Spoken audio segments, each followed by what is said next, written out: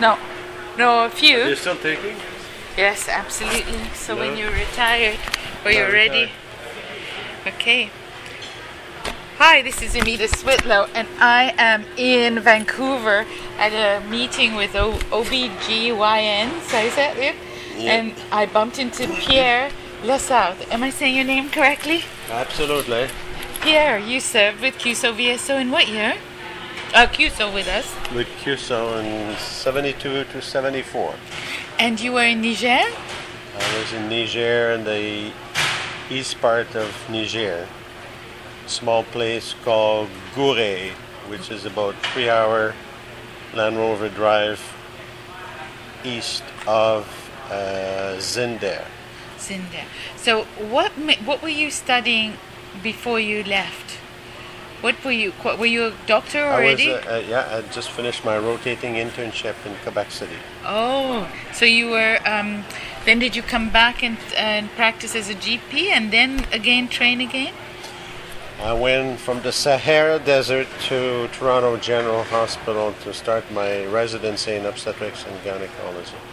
Now tell me, when you were in the field in 72, 74, what were some of the challenges you saw in medicine and health there? Many, I bet.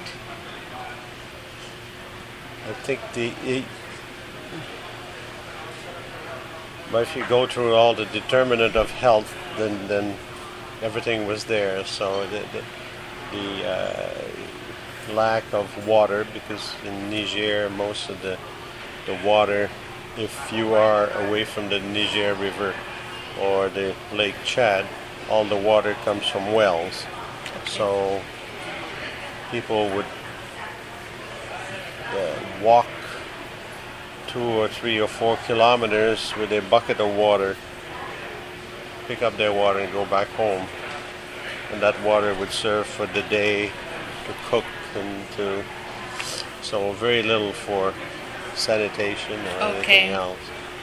So that was a major problem. The other thing when we were there was the Sahel drought. Oh. And we had 10 times 10 minutes of rain for 2 years. So very, very dry. A lot of the cattle, because some Nigerian had lots of camels and cattle and goats, and you would go to the desert driving somewhere, and lots of cattle be dead and all that. So, so there was drought. Poverty, but you couldn't tell that from the way they behaved. Often the most poor people, they're always singing, they look happy, and there was lots of celebration in relation to their religion as well. You know, they were doing some studies, economists, on happiness, and these countries rate very high in the happiness index. When you went there, did that infect you in some way? Oh, yeah, for sure. Yeah? They always have play music all the time, no matter if you go to a small village, there's always some dancing and So right now you live in Nova Scotia. Did I get that right? Yes. And are you a doctor in Nova Scotia? I did my residency in Toronto. Yes. Then finished my residency in Quebec City. Went up to northern Quebec for a short period of time. Truly enjoy the north, and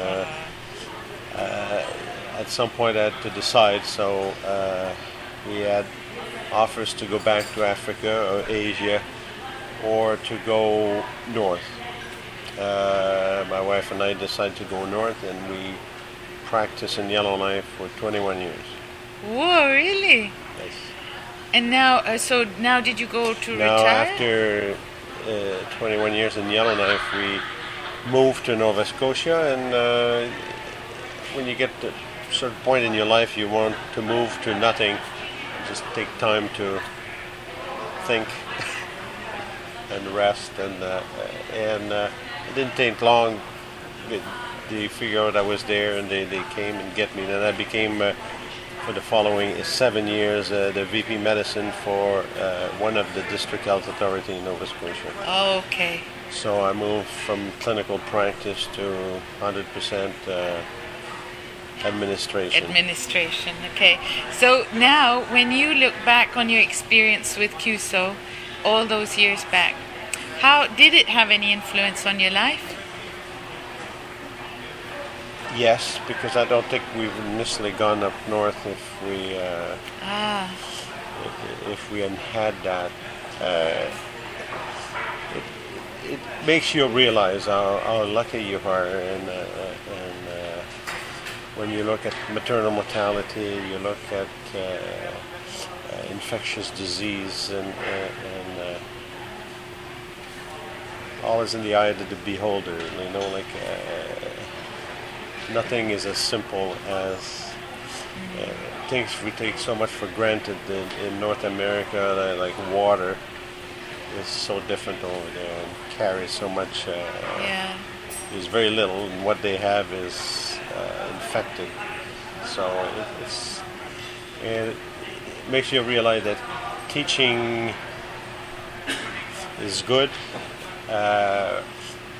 Teaching how to get better water is good, but if you have so much water per day, it's hard to. But there was a lot of teaching we did in how to make filters out of the water they have, how to use proper outhouses, so that it's not all over the place, a specific spot. Like public health almost. Basically, teaching how to use the few medication you have. I did one of the major exercises that there was 3 other physicians with us, and a mechanic and a midwife, and support, like secretarial support and all that. So as a group, one of the most important exercises was to get rid of a lot of the medication they have that were very little purpose, to just basic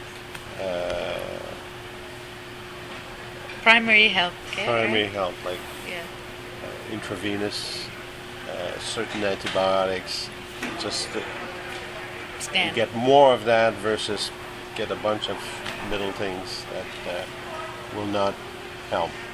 So as you finish parts of your career in Nova Scotia, maybe you will come and serve with us again. Well, as I told you, I do have issues with yellow fever, so we'll have to pick a certain area that... Yes, we'll look forward to that, and on behalf of everybody at QSO, so thank you for your service in Niger so many years ago, and stay in touch. Thank you. Okay. Perfect. Is that okay? Yes. Thank you. Except I just realized you also speak French, right? Oui. I was like, we could have done that in French. That would have been good too. Thank you.